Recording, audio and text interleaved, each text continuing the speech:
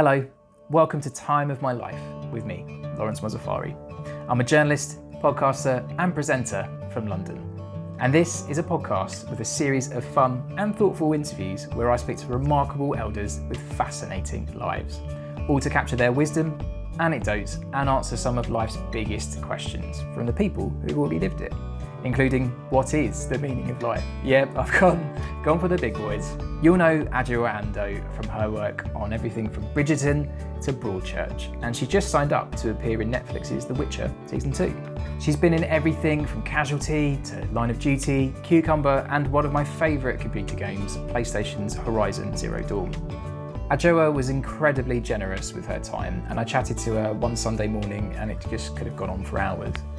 I would strongly recommend that you check out her TED Talk, What Determines Who We Are, when you get the time. But for now, sit back, relax, and enjoy.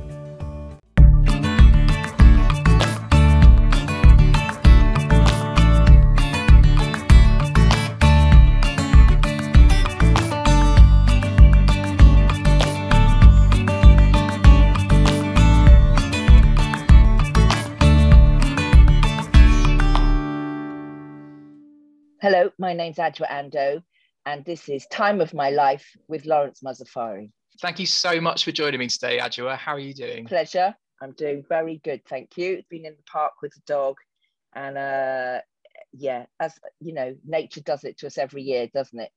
Just goes, come on, everyone, it's gonna be all right. I've obviously got to talk to you about Bridgerton. I absolutely loved you in Bridgerton, and it's become a megawatt hit, and I'm sure you're asked about it all the time. I kind of wanted to ask, how is it to work on, and does it feel to you like it's had a different amount of attention compared to other projects you've had? Well, it's the highest viewed Netflix show ever. So it's 84 million households have watched it. So it has had more attention than other projects I've worked on, just because it's literally had more attention.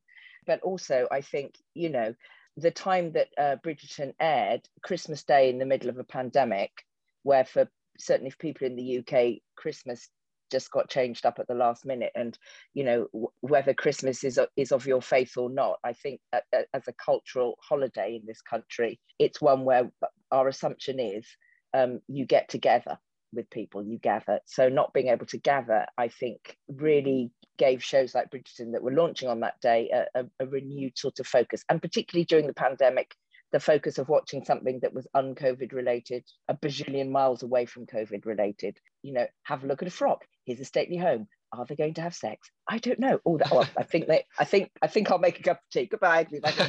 You know. I think it had its own delight in a way and relief for people. I think the fact that we were locked down, the fact that it had that sort of joyous bubble in the middle of something grim, gave it, I think, that extra focus. And then, you know, it's Shonda Rhimes of Grey's Anatomy, How to Get Away with Murder, you know, bazillions of great shows, and Netflix coming together. So I think it was always going to have extra focus on it anyway, but I think when it dropped, gave it extra focus. Definitely. There's definitely been a few of those shows that have kind of become real big cultural talking points. I think, like thinking back to the past year, like Normal People and Tiger King, that kind of became a massive part of that culture conversation. I think that definitely was helped by the fact everyone stuck at home with not much else to do to watch some great telly. So we know we're definitely getting season 2. There's some casting that's begun. I saw Simone Ashley has been cast as a lead, which is really exciting, from Sex Education. And from what I understand, it's due to be shooting in spring in London. What extent have you started in terms of talks? Have you seen scripts? Like what's the latest with season 2 from your perspective? There's been a lot of costume action going on. A lot of hair and makeup action, less script action. But that's always the way of things, because scripts get refined and refined and refined. Costumes are, I mean, you've seen the costumes on the show. The detail is magnificent and bonkers. So they take a lot. So basically what I'm saying is the lead time stuff is the stuff that we've been deep into already. You know, the listeners can't see me, but as you can see, there's not a whole lot of hair going on here. So wiggage takes a lot of time as well. So all those conversations and fittings and all of that stuff has been going for a bit, and scripts will be tweaked and rejigged and all of that. And then we'll get a decent working look at them closer to shooting time. What can you tell me about season 2? And if there's not a huge amount you can say, then what would you like to see happen for Lady Danbury if you can't say exactly what we can expect? I can't tell you a lot about season 2, and even if I knew, I probably wouldn't, because I don't want to spoil stuff for people. But obviously there are new characters coming on board, as you referred to there with Simone, because I guess the structure of Bridgerton is based on a series of novels by Julia Quinn. Lady Bridgerton has 8 kids. We've seen what happens to Daphne so far. So next along is her older brother, Anthony, played by the delicious Johnny Bailey. And so there'll be a lot more attention on him. And as you get from season 1, he is absolutely, the boy who's born to be Duke, who actually is really struggling with that responsibility. And there's a freedom that he would like to enjoy that's not going to be his to enjoy in the same way. And I think it's quite an interesting conversation, because it sort of says it's not just about women being married off, for dynasties. That was happening to men as well. And not everybody who is born to inherit wants to. So that's a sort of, we have that real tension in the Anthony storyline. So we will see how he copes with the duty and leaning into it, rather than being able to palm it off on his younger brother Luke, which is what he'd rather do. So that will be a great chunk of storylineage for season 2. For Lady Danbury, I'll talk, I suppose, things that I would love. Golda and I, who plays the Queen, we were doing a little talk for Shondaland the other day, and we were both saying how much, I mean, Golda and I, we just laugh a lot anyway. We've known each other for a while, and we're just saying how much we would love those characters. We'd like to see them together a little more. Think about this young Queen coming over from Europe, arriving in England and marrying the King on the same day. A young Lady Danbury at court, and when you clock that person in the room, you go, I think you and me, we could be friends. I certainly think that there's that element with, Lady Danbury is long lived at court. She knows the runnings. She would have been there ahead of the Queen. She would have known the runnings. And I think that there would have been a deal of allyship made between those two. And also they're pretty naughty. They're kind of naughty women. They're kind of respectable but naughty. And so I think there's a shared sort of humor and sensibility about them. They don't suffer fools. They're quite sharp-tongued. They can spot fragility. They've had personal struggles in their own lives, and they have dealt with them. And so I think there's a lot of comradeship there. But I also, Lady Danbury, she knows the Glanvilles. We saw the Glanvilles in series 1. He's the painter with his wife, who is also his beard in a way. And Lady Danbury knows these people and is friends with them. And I think and you saw with her, when she has the girls' night out. I think there's a way in which she inhabits all the high-ranking bits of court, but she also knows this sort of bohemian demi-monde that's running in parallel with that, as royal and noble stratas have done through the ages. So I'd love to see a bit more of that.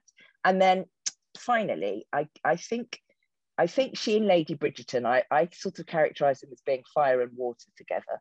They have their different ways of strategizing. It's a period of great strategy, and I love the sort of delicacy of that relationship between the two of them.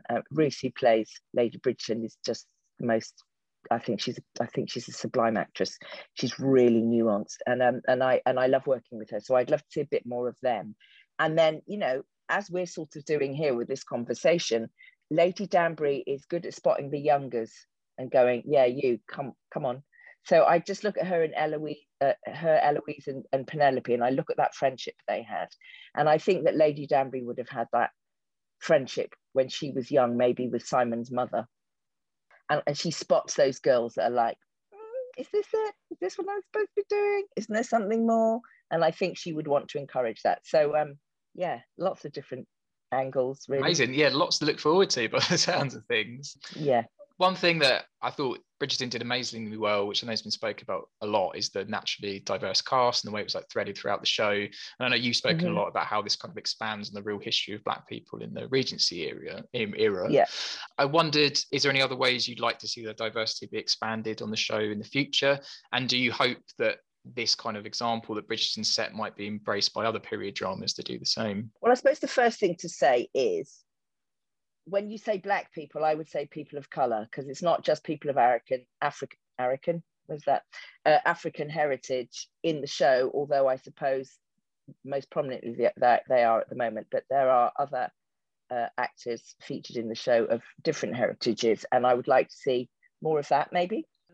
Because, you know, I love my mum was a history teacher. I love history. I've always resented the fact that period dramas have been inaccurately white, because that's not the history of this country.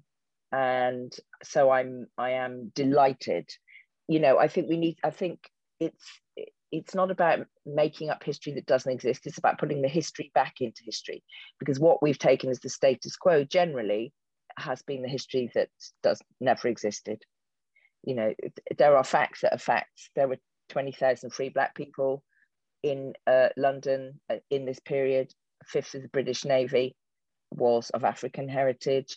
And actually, it's not even just African heritage, because, you know, there were Lascars, and there were, you know, there was interaction with North Africa and what we call Southeast Asia and East Asia from time. Trading. Britain's a trading nation. It always has been. And, you know, that's also reflected in the multiplicity of heritages that you would have found in the capital city of the trading nation of the British Empire that colonized vast swathes of the world. So, you know, it's not rocket science. So I'm very, you know, obviously Bridgerton is not a documentary, it's a drama, and it's a fantastical drama. So, you know, it's just a silly example, but you'd never see the colors that you see the Featheringtons in. Psychedelic orange and lime, but they were not Regency colors, but the cut is a Regency cut. So basically that's what the show does. It says, this is the cut, and then we put authentic things in, and then we just go crazy with them.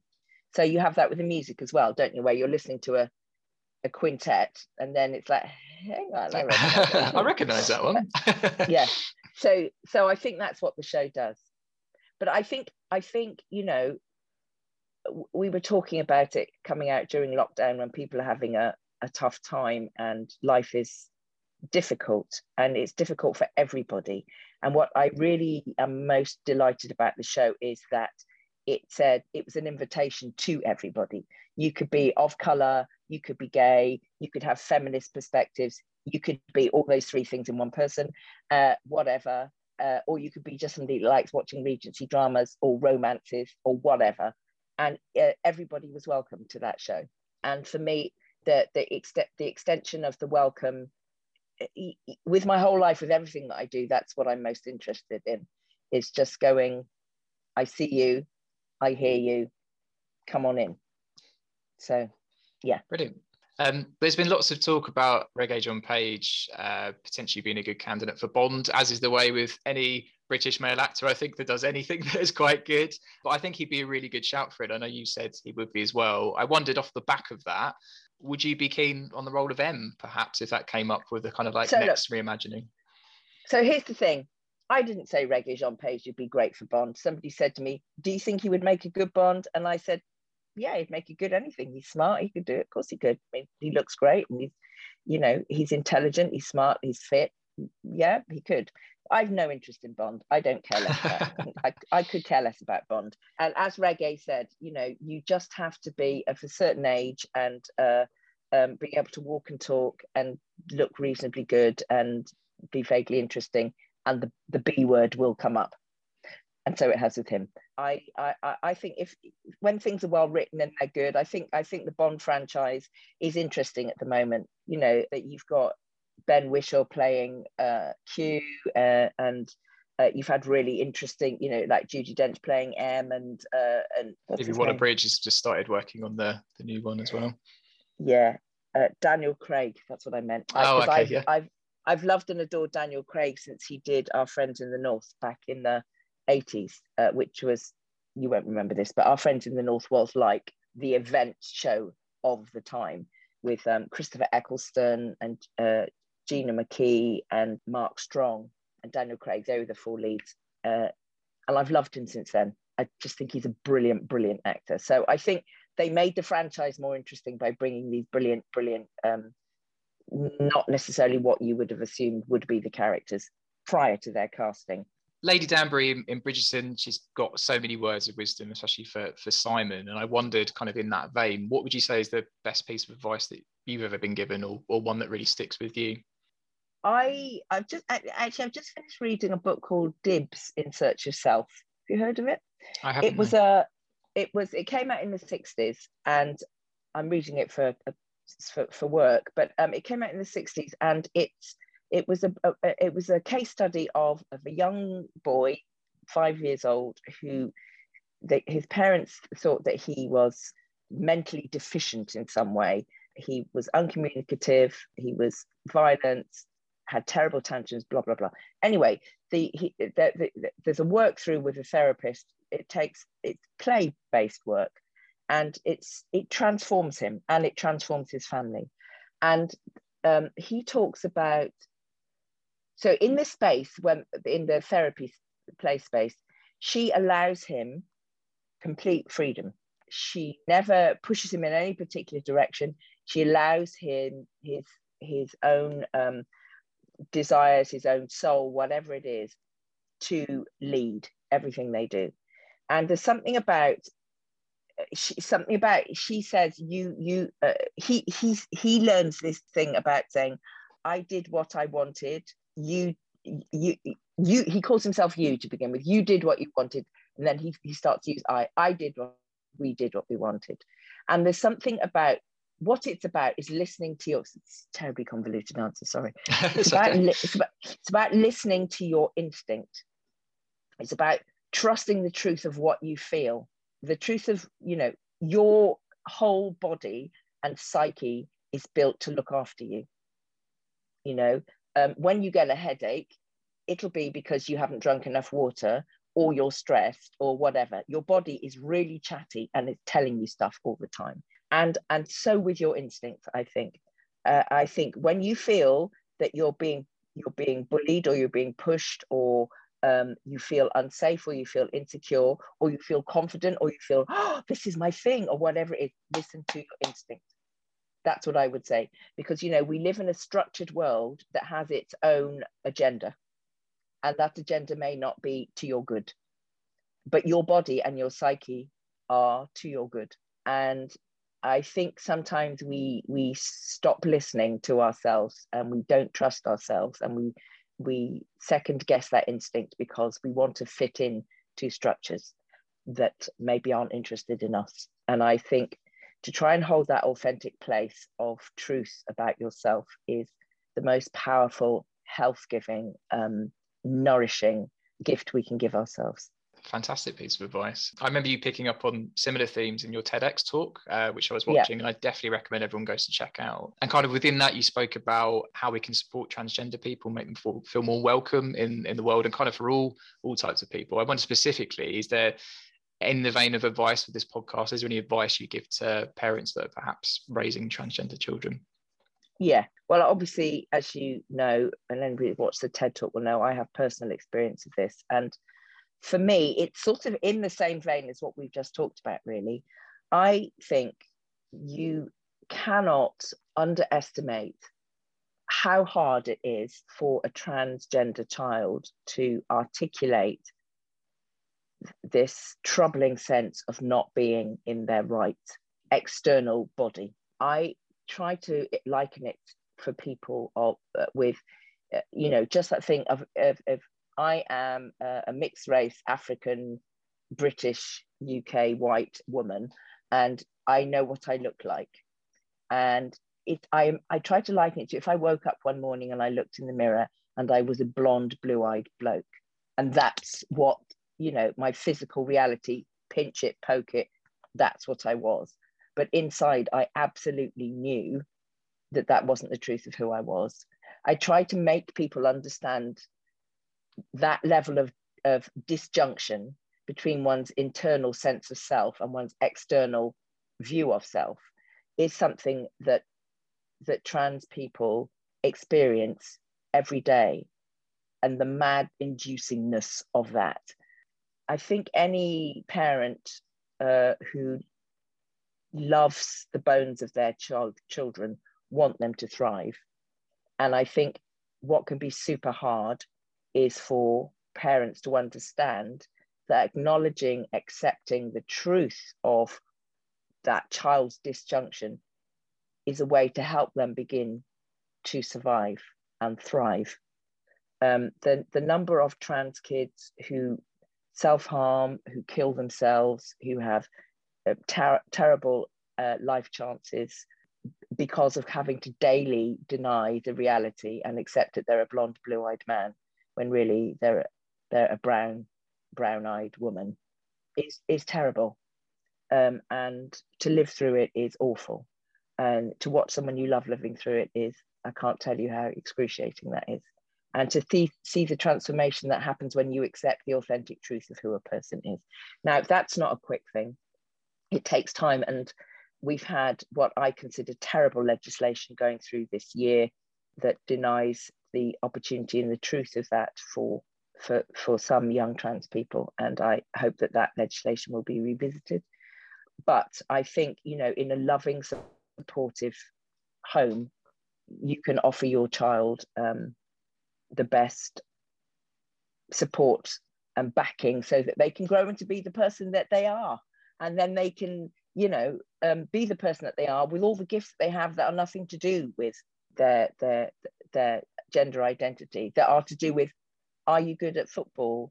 Are you a great potter? Are you a watercolorist? Are you a brilliant physicist? Do you bake great cakes? Are you a homemaker? You know, there's a whole world out there that we should be engaged in that has nothing to do with what I call the outer fleshy coverings. That's all about your soul and the things you've been gifted with. And what I'm interested in is allowing people to get to that place, to get to that place of living in your gift. Amazing. I know that's the kind of that theme that you spoke about in the TEDx talk. It's kind of how we can all be more accepting as individuals as well, beyond parenthood and stuff. What do you think people can take on in their daily lives to kind of get us more to that positive place, to being more accepting and taking people as individuals? Well, it's taking people as individuals. You know, there is nobody like you. You are unique, Lawrence, and I am unique. Thanks so much. And everybody listening to this podcast is unique. You know, and all the signifiers that put us into certain boxes, whether it's our religion or our sexuality or our regionality or our class or our gender or who we love, whatever it is, that has nothing to do with, you know, the uniqueness of who we are. They're the sort of add-ons. But the unique stem of who we are, nobody's made like us. You know, you and I will hear a piece of music and our response to it will be entirely our own. Obviously, it's coloured by what you're familiar with. So, you know, I might hear a bit of Sufi singing and not understand it as much as I would The Clash from 1977. But, you know, I think your heart can still resonate with the joy at it, and my heart will resonate differently to yours. I'm a hippie, as you can hear. But I honestly think, you know, we're just part of nature, and we respond at some level in a very natural, instinctive way. And I think, as I said to begin with, every human being wants to be seen and heard and valued for who they are. And the minute you put us in an amorphous blob, you take away who we are as individuals. And I think not only does that do each individual a great disservice, but it does us as communities great disservice as well, because you take away the potential for all that's brilliant about a person, and you take away the potential for all the self-confidence and joy and security and curiosity that's out there and available for us to all resonate with. And those are the qualities that make life better. Those are qualities that mean somebody can not feel excluded or denigrated, and all those things that make that put anxiety, anguish, and anger into the world. None of which is helpful. So So yeah, I think our lives are really quick most of the time. The pandemic, I think, has been a really interesting moment to think about what happens if life is slow, when you actually talk to your neighbor, when you look someone in the eye, when you pay attention. I think paying attention is something that maybe we've got back a little bit during the pandemic. Absolutely. I know one of the other projects you're working on at the minute is Fair Trade Fortnight, which is helping us tackle the climate crisis and what that kind of means for the future of our food. I wondered, what tangible stuff would you advise for us to kind of do to make an impact and contribute towards that? Okay, so I suppose the first thing I would say is this is all the same conversation for me, because if you think about the people who are producing your food, there's a human being at the other end of the chain. You know, whether it's the farmer in this country who has grown all those cauliflowers, and because they're not cream, because they're cream and not white, the supermarkets won't take them, and they're now going to throw away all those cauliflowers. No, don't throw them away. There's a food charity that will now take them. You know, so whether it's that makes the farmer feel good about their crops that are not going to be thrown away, that's going to feed people who are struggling with food. And I think we have to start making the logical connections with all our food supplies. And so with Fair Trade, it was started by a woman who I actually know, who our kids are at school together, who was in the Wynwood Isles, and where they had banana plantations, and was seeing children who were born with deformities because of the pesticides that were being used on the bananas to make the bananas beautiful. So make the bananas beautiful, make the children deformed. Oh, and also ruin the ground on which they're grown. She was provoked to say, hang on, this is not, what, food production like this? No. So what Fair Trade does, it's a complete holistic thing. It says we have to take care of the people who are producing the food. We have to make sure that they get paid a decent amount of money. We have to make sure that the food that they produce is environmentally friendly. So goodbye terrible pesticides that are damaging children and the land. Hello, good quality nutrition for the soil, good quality manures, good quality seeds, good standards of growing practice, and good quality food, and then good quality life for the farmers, because they get this thing called the Fair Trade Premium, which means that the little extra we may be paying for the food at this end, it doesn't go to shareholders, it goes back to the farmers. The farmers can get their kids into school because they don't have to have everybody working on the land, because they're getting paid a better wage themselves. They can build health centres. There are women's empowerment schemes, so women can start to take more control of their monies. There are saving schemes. There are standards of quality of all production, that if the farmer doesn't meet that standard of quality, they can't be a part of the Fair Trade family. So it's keeping everybody honest and virtuous. And, you know, I think about things like, at the moment, there's a class action going from trafficked children in West Africa against some big sweetie chocolate producers, not Mars and Nestle among them, because these children were trafficked and enslaved. And I just think, when you're buying your Easter eggs, or when you're buying your favorite chocolate, do you want to be eating stuff that has been produced by the misery of small children? No, of course not. No. Well, you know, and similarly with your coffee, at the moment, on lots of coffee plantations, the way the coffee is being grown means that within 30 years, 50% of the land will be unusable.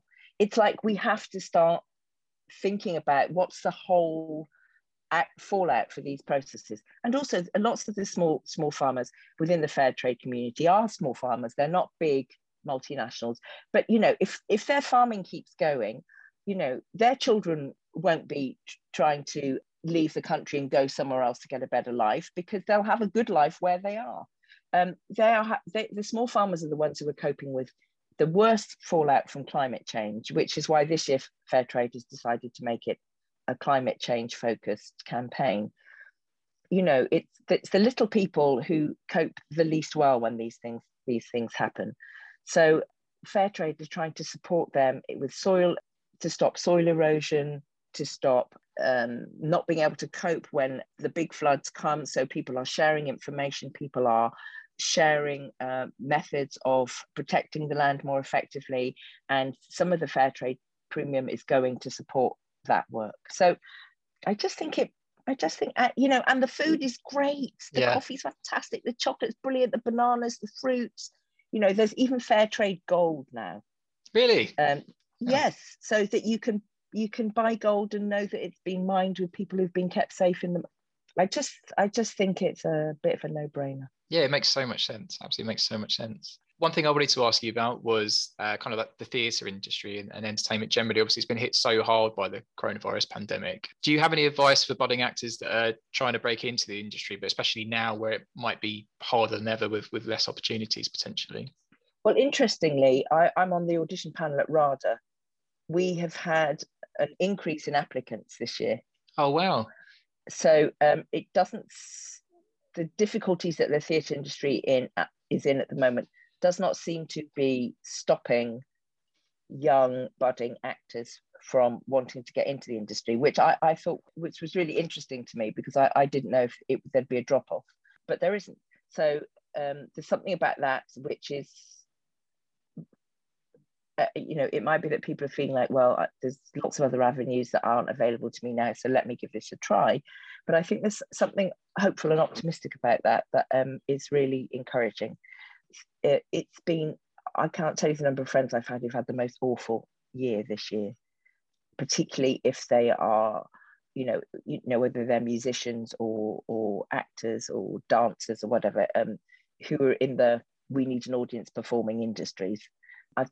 It's been brutal, really brutal, but it will come back because we are built for community. You know, there's that thing where if you get a bunch of people in a theatre, our heartbeats start to go at the same rate. Yeah. We're built to, you know, just like you get a load of women on tour, everyone's periods start happening at the same time. We are built to be together. We're like, you know, I keep coming back to nature because for me, it's like, this is what we've got, you know, we're built for it. We're built to be in communion with each other. Our hearts sort of, they go, oh, hello. Ah, right. Okay. Mm-hmm. Here we all are. So I think it will all come back. That will all come back because people want to be together, whether you're singing on the terraces or listening to somebody singing in the opera or, you know, in the mosh pit down the front at a gig or whatever it is, people want to be together. And I think we just got to hold our nerve. I mean, obviously the vaccine is a super good development, and it will speed along the reopening of theatres. I've no doubt about that. But I think we have to reflect now on how we are together, and we have to reflect on the fact that people who have been on low wages in overcrowded situations have struggled the most, and we have to think going forward about how we reward and remunerate people for their work. Absolutely. Across the board. And, you know, theatres are no different.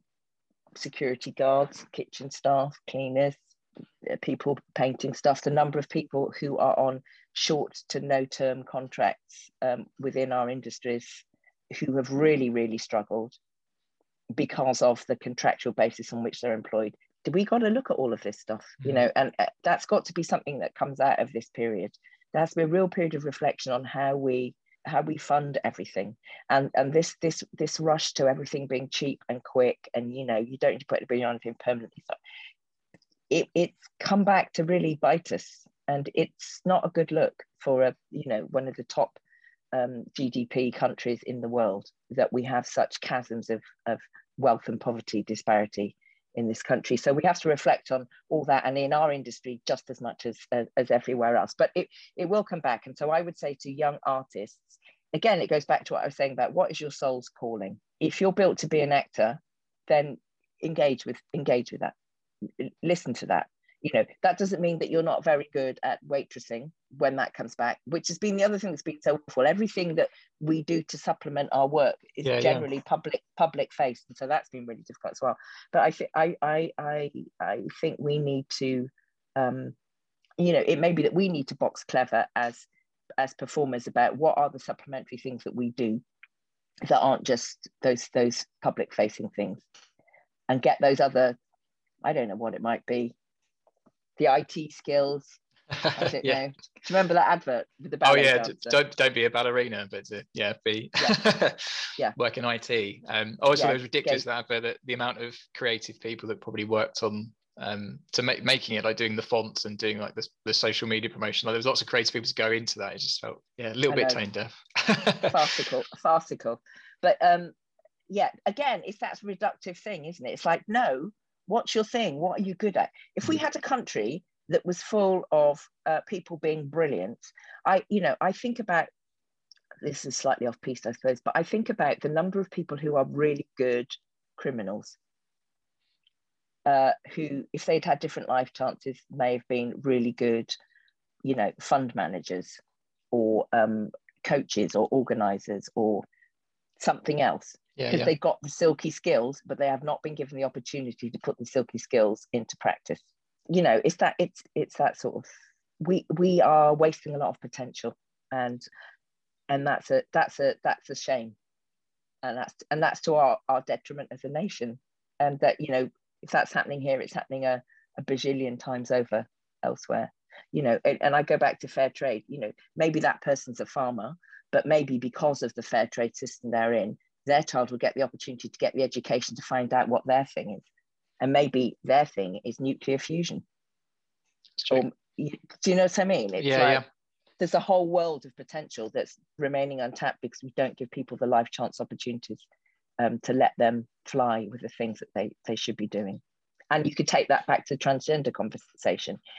How can somebody who is being daily embattled by this disjunction in who they are and who they know themselves to be, how are they supposed to become that nuclear physicist if their daily life is this? And, I think about Alan Turing and what he did and his brilliance, the code breaker, who was then prosecuted for homosexuality and killed himself. What that man should have been being his brilliant self, doing the life he lived, but the social mores of the day meant that we lost him. And that, that's not history, that's still current. So, and then that takes me back to Bridgerton. So if we can do it, if we can do a show that says this is all of history, and gay people have been here since human beings have been here, people of all different races have been contributing to this society from time. A woman has just a bigger brain as a man, and maybe a marvelous engineer, and he may be a good baker. Let him be a baker. Let him do childcare, just let us be free, because then the whole of the world gets all that potential if we're free to not have to navigate the barriers that human beings have put up, that aren't nature's barriers, that are social constructs. I'll get off my soapbox. No, definitely. Yeah. This is the place to be on your soapbox. This is an ideal soapbox place. One thing I wanted to ask you about was religion, and specifically with you. I know you've trained a lay preacher for the Church of England. I'm a lay reader. A lay reader. License. So what that means is, but I do preach. So what that means is, as you can tell, here I am. So what that means is that I trained for 3 years at Southwark Cathedral, and now I can lead. It's bog standard Church of England. I can lead services. I can help with communion. I can visit poorly people. I can preach. I can lead stuff. I can do funerals. There's lots of different things, but I'm not a dog collar minister, but I'm a sidekick. So what I wanted to ask was, how important do you think religion is, especially in, I guess, our modern world, and is it something, I guess, you'd recommend people maybe to try and explore in these tougher times, or to try and embrace a bit more? And do you think where do you think it's important sits, especially as we become obsessed with technology and maybe move away from religion as times have gone on? I just kind of wanted to pose that to you. Yeah, here's the thing. I know that if I was born in present day India, I'd probably be a Hindu, and if I was born in Pakistan, I'd probably be Muslim, and if I was born in Burma, I'd probably be Buddhist. I think this is the country that I was born in, and this is the spiritual life that was most present in my family and my locality. So this is where I am. So that's the first thing I would say. And I think that everybody has a yearning for some sense of the divine, and I think it gets articulated in different ways. For some people, they would say, I am completely not interested in religion, but when I watch a sunrise, it makes me cry. And for me, that's the spark of the divine. It's that connection at a most profound level between us and life. And I think everybody longs for that connection in some way. And I think there has been too much state and power sanctioned attachment placed upon different religions and spiritual beliefs that has been the antithesis of what they are. So for me, every religion, it seems to me, speaks about taking care of creation. Every religion speaks about loving their neighbor.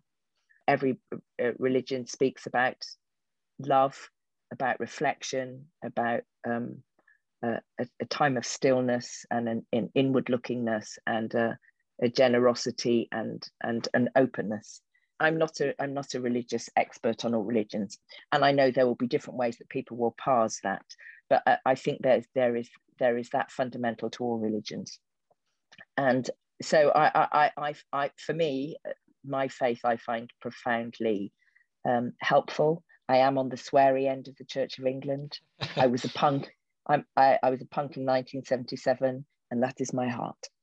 But I think for me, your faith should be something that is about love and promotes love and a good feeling towards your fellow in the world and a good feeling towards the planet that sustains us all.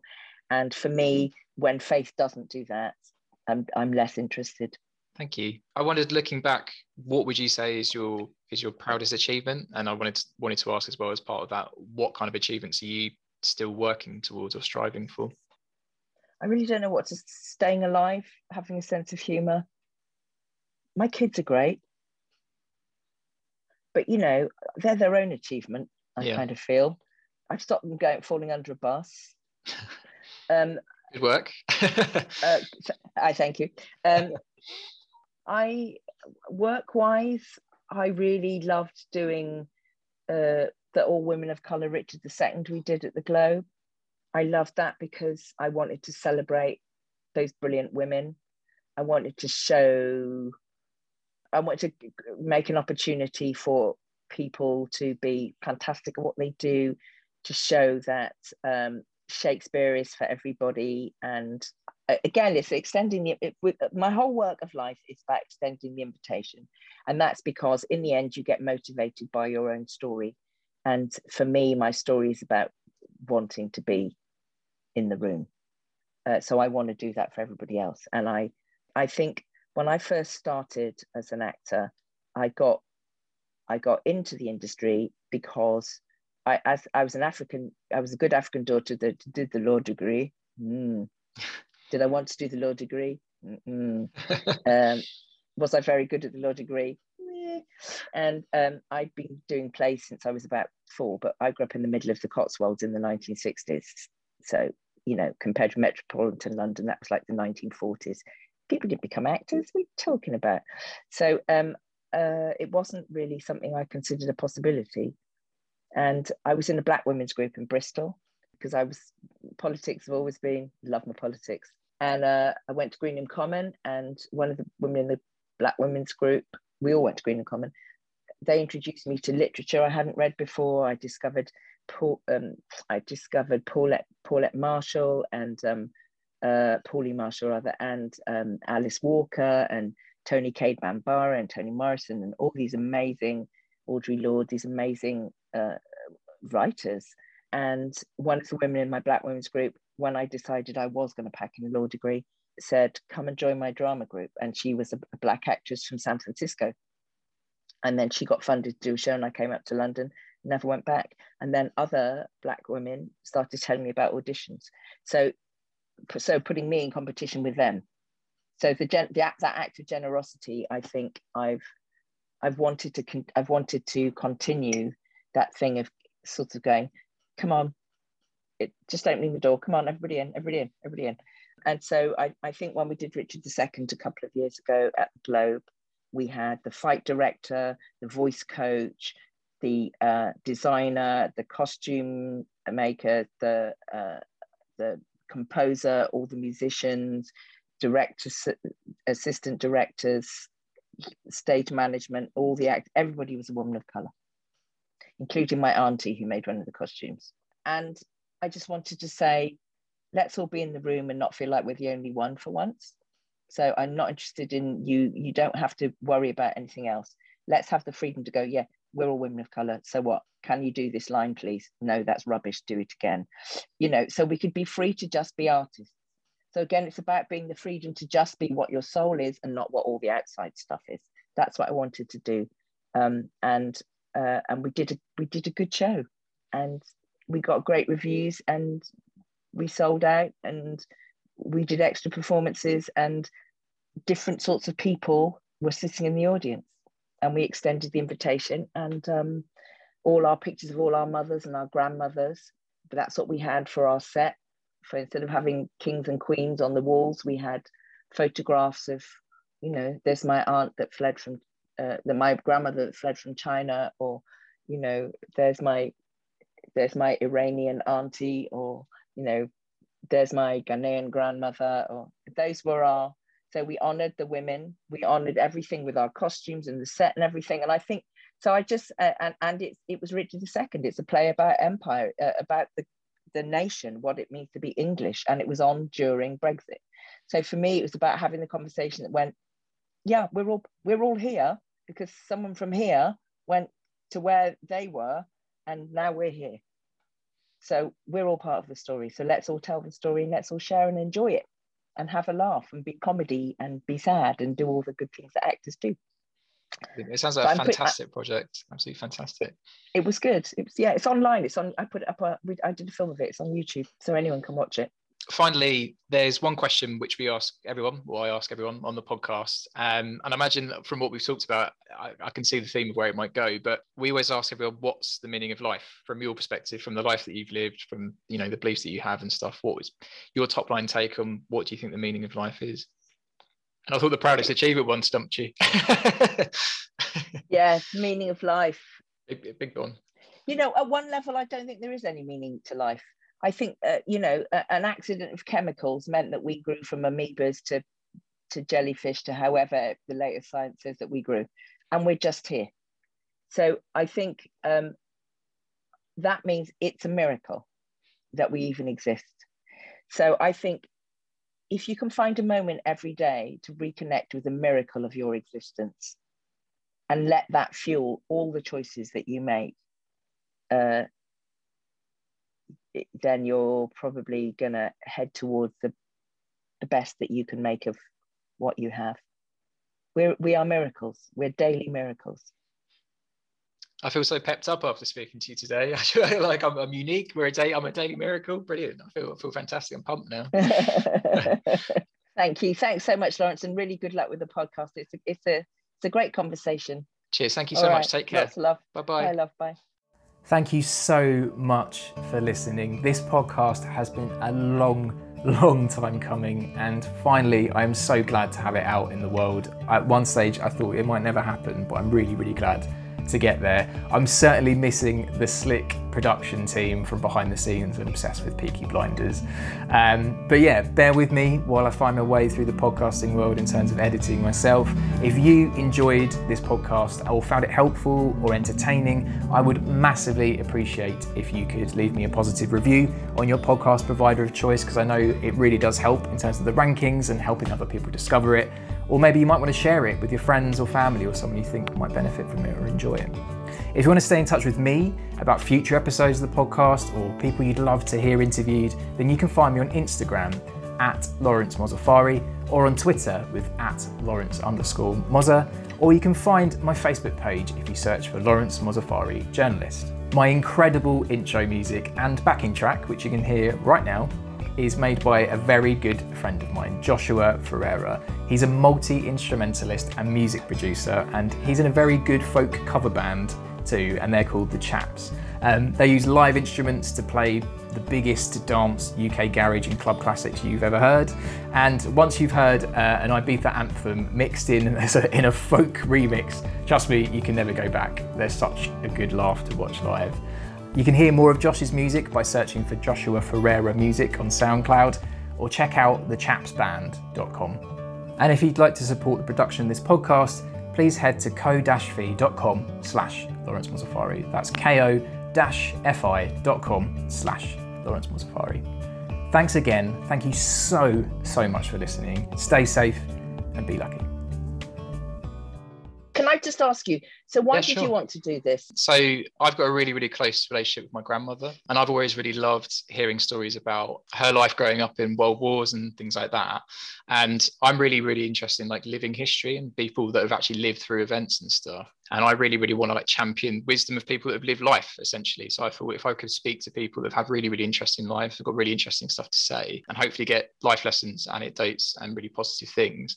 And part of it, it's people of various ages, but part of it, I guess, in time, hopefully. I think I'm really keen to break the stigma around people, getting older, because I think we're so obsessed with youth and stuff in society, and I'm kind of hoping to break that on. And I think I really worry when I talk about that, it's going to sound like I'm only speaking to people of a certain age, but it's really not that. Yeah, It's I'm like, how old do you think I am? For no, fuck's sake. not at all. I really, please don't get the wrong end of the stick with that. But that's right. Kind of why I wanted to do it, and hopefully put something positive out there.